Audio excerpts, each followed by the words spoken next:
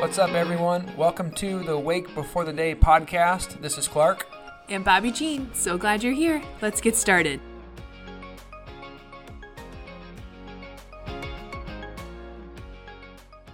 Hey, everybody. Welcome back to 2023, the first podcast of the year. Wow. The Wake Before the Day. Wow.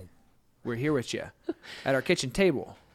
Wow, we have a ravenous 10-month-old walking around everywhere trying to pull our microphones down. I know. And another child that we are currently potty training.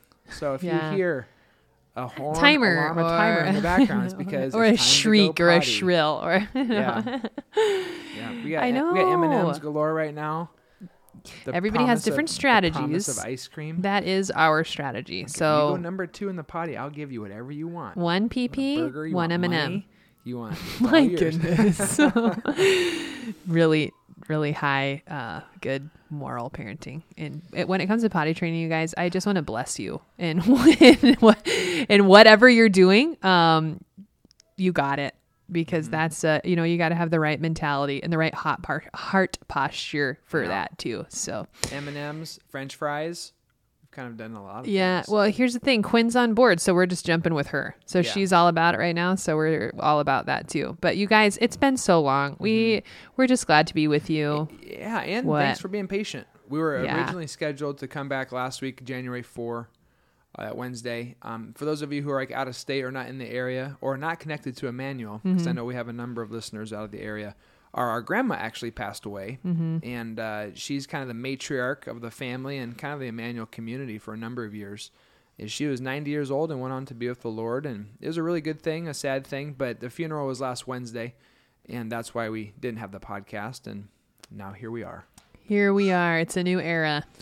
And I couldn't have picked a better chapter to jump into. Oh, really? Romans 11. Okay. What on earth is Paul talking about here? I don't know. Break it down for us, Claire. So really what he's talking about is God originally came to the Jewish people, like through Abraham and Isaac and Jacob, the Hebrew people, and he called them to be his people through the Old Testament law. Eventually, when Jesus was born, he came from the Jewish line. He was born of the Virgin Mary, came from the tribe of Judah, born in Bethlehem to fulfill all these prophecies, a descendant of David. And when Jesus goes out, you'll notice at the beginning of the Gospels, when he initially sends out the 12 and eventually then the 70 to 72, he sends them to the Jewish communities because he wants the Jewish communities to know, like, hey, God's people, you've waited for hundreds and hundreds of years. You've been enslaved. You've been mistreated. This has been a terrible experience for many of you for years to come. The Messiah's here. I'm here. Jesus is saying, I'm God. And what happens is a number of them reject him. They go, no, God is supposed to come overthrow Rome. You're not passing the eye test, whatever. And so God said, okay, like this is how this relationship is going to work now. Now it's going to be based upon faith in who Jesus is and what Christ has done. And for the number of Jews who disobeyed God and did not believe, the imagery Paul uses here is these branches from this beautiful tree from the family of God have been broken off because they don't believe. And in God's kindness, he's allowed this message of truth to be made known to the entire world. So it doesn't matter if you're a man or a boy or a woman or a little girl, or you were born in Africa or Mexico or anywhere. If you profess Jesus is Lord and you repent of your sin, we got a bogey coming in hot. Hi, with a smile on her face too. Then you can join. You can join the family of God. You can join this tree. You can be grafted in, and so that's the language Paul is using here. And there's a mixture of God's sovereignty, like he's had a plan. Yeah. He knows what he's doing. He's in control, and yet still our responsibility. Wow, this girl is going for that mic. You hear her heavy breathing by the mic. She's got daggers for teeth now. Don't let her bite that foam. She'll get a chunk of it. Hi. So anyways, that's the overarching view here. And I want to read verses specifically. Yeah, please when do. It comes to verse 3, 4, 5, 6, Abraham is talking then through Elijah the prophet, and they're saying, God, our people don't believe in you. Verse 3, it says, Lord, the Jewish people killed your prophets. Wow, I need to take a picture of this. No, get her off. They killed your prophets and torn down your altars. I am the only one left, and they're trying to kill me. Just grab her hands. Don't grab the microphone. Oh, stay tuned for the Instagram post of our child mauling the microphone. Okay, got it. She released. All right, we got it. And anyways, the people are trying to kill God's prophet. In verse 4, what was God's answer to him? He said, I have reserved for myself 7,000 who have not bowed the knee to Baal. So too at the present time there's a remnant chosen by grace. Mm-hmm. And if by grace, then it cannot be based on works. If it were grace, would no longer be grace. What then? What the people of Israel sought so earnestly, they did not obtain. The elect among them did. But the others were hardened, as it was written. And then he talks about how God has basically told them, here are the consequences for unbelief, and here's the unfolding of my plan. So there's a mixed bag of, hey, God has a plan, and yet we're held responsible for our decisions and our unbelief, and yet God's navigating and working in between these things. So for me, I guess, again, before I get to like the engrafted branches part, I'm just like, thank God that he made room for us, because you and I have zero Jewish heritage, and we are 100% Gentile. Right. So if he wasn't kind and merciful, we would not be here right now. I think, too, sometimes the language of that, like that they were, that they there was the remnant, and then there were those that were not part of the remnant. Sometimes it was like, I don't really want to hear that. Like that there weren't people, who were under the umbrella of grace at this time. But I think we don't fully understand like God's grace in that and like what that sounds like, because it's a completely holy God that we're talking about here, like Clark's been talking about in Daniel. And so it's hard for us to understand like the mystery of the plan and his sovereignty. But as you keep going in the chapter, he's saying like the picture of the branches, and he's saying, I grafted in these unnatural branches, so I still can graft back in people who are from the natural plant.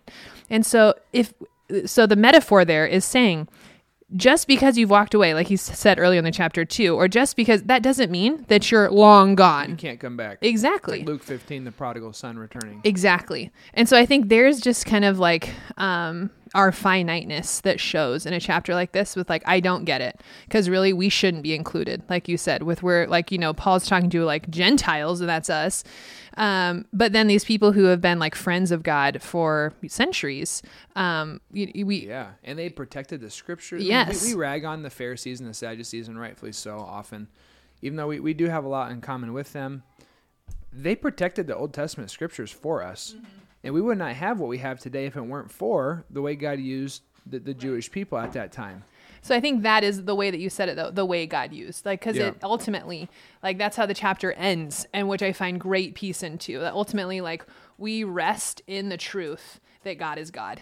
Yeah. And that he's good. And so, but I do want to hone in on the picture of the branches. Yeah. I feel like that's a really, really great image. Verse 17, I think, is where it kind of talks about the branches. It says, if some of the branches had been broken off, and so you, though a wild offshoot, had been grafted in among others, now share in the nourishing sap from the olive root. Do not consider yourself to be superior to those other branches. If you do, consider this. You do not support the root, but the root supports you. Yeah. You will say then, branches were broken off so that I could be grafted in, granted, but they were broken off because of unbelief.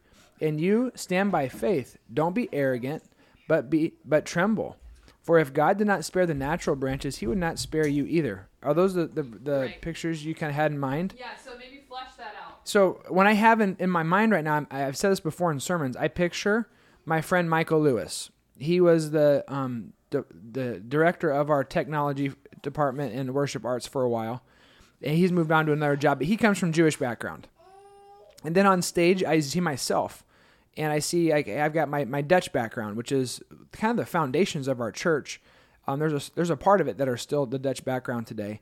But then I have my friend Nyasia Livingston, who is our choir director and is in charge of young adults with me and the team as well. And she has African-American background. And then you have Pastor Johnny, who's from Mexico. And then you have Kyla Apostle, who comes from the Philippines. And you're like, look at what God has done just within our own community. Pastor Naveen with the Nepalese church, Pastor Richard with the Spanish-speaking congregation, Pastor Ken with the English in Spanish, if he's listening.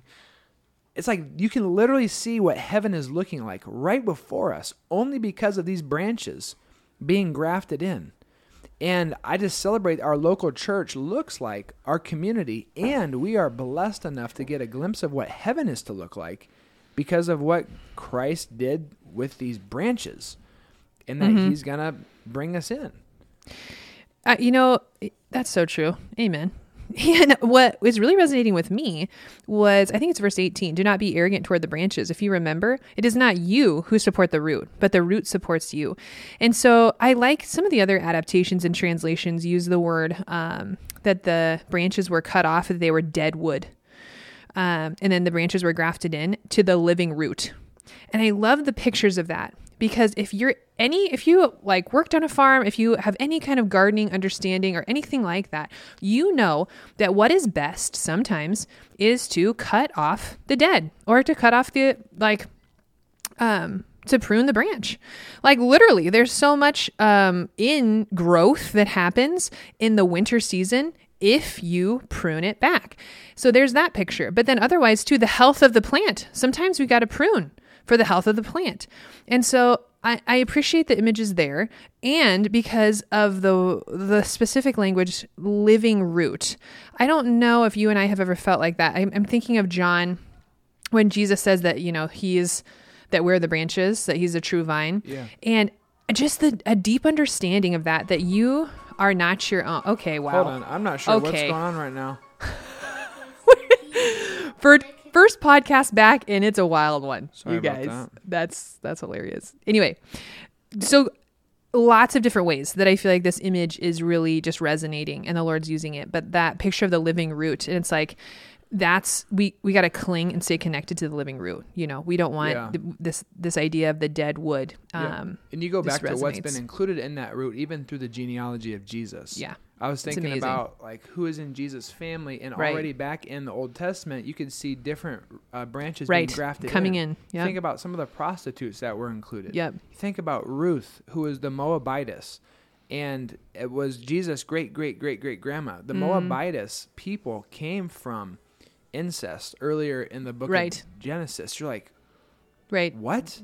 This is sad and messy, Lord, and that's a picture of reality. That's a picture of life, and God is saying, I've come to redeem everyone that will repent of their sins and believe in me. Right. That's why it is sad and messy, but it's also the root that grows hope, because that's us, like you said. Okay, Clark, what Bobby, where do you want to go from here? Bobby's nickname for me, just is Claire. Because I haven't said that on the podcast before, have I? I don't know if you have. I'm explaining it. Sorry. When I was in middle school at 6th grade, we have substitute teachers come. My teacher would write my name really fast, Klarc, but they'd make the C look like an E. And the substitute would be looking at me really awkwardly and go, Claire Corver. I'm like, it's a C, not an E. And everybody would laugh at me and give me a hard time. So Bobby calls me Claire often. Some people say babe, and some people, hey boo, hey those. Bobby calls me Claire, and I call her Bob. Well, switcheroo here. All right. Anyways, one last thought for me, though. Tell me. Is if you are studying Romans, and really a lot of Paul's writings, some people might want to question, who is this Israel that Paul's writing about? Okay. And there are times that Israel is used to describe what we now call the church. That's Jew and Gentile. It's people blended together. And you get that, especially in the book of Galatians. Like Galatians chapter 6, he refers to the Israel of God. And in that book, he's talking about how we're all children of the promise now, and how in other of his writings too, there's no slave or free man. There is no Jew or Gentile, Greek or whatever, man or woman. He's like, we're all belonging to the family of God. It doesn't matter where you're from, how rich or poor you are, or what your ethnicity is. We're all part of the family of God. However, there are other times, like in this instance, where Jesus or Paul is specifically talking about Jewish people. We're not sure what this is going to look like. We don't know, what Jewish remnant or what now we call Messianic Jews, because there are Jewish people who do now profess Jesus Christ as Lord and Savior. What that means and when this is going to happen and how God's going to bring these people to himself. And it's not really for us to figure out. But just in case you're wondering, there are times in Paul's writing where he's talking about Israel as the church and Israel being the Jewish people. And so I just wanted to throw that tidbit out there in case you're confused reading this. That's helpful. Yep. I mean, I'm just going to end with the end of the chapter. That's another thing that was really ministering to me. Do you have anything else before that? Are we signing off? I'm signing off. before that little minion comes back. I know we gotta end this before Cruz gets us. Okay, you guys. So receive this. This is Romans chapter 11, verses 33, 34, 35, and 36. Oh, the depth of the riches and wisdom and knowledge of God! How unsearchable are his judgments, and how inscrutable are his ways. For who has known the mind of God, or who has been his counselor, or who has given a gift to him that he might be repaid?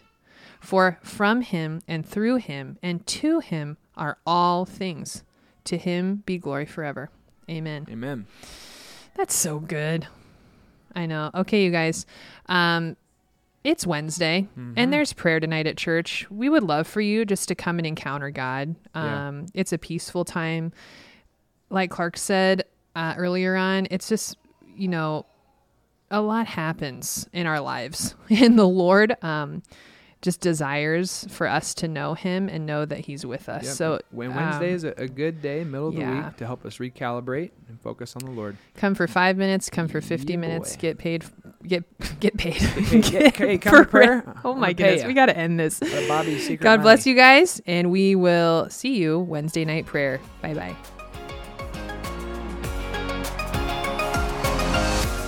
The Lord bless you and keep you. Don't make his face shine on you and be gracious to you. The Lord turn his face towards you and give him his peace. Have a great day.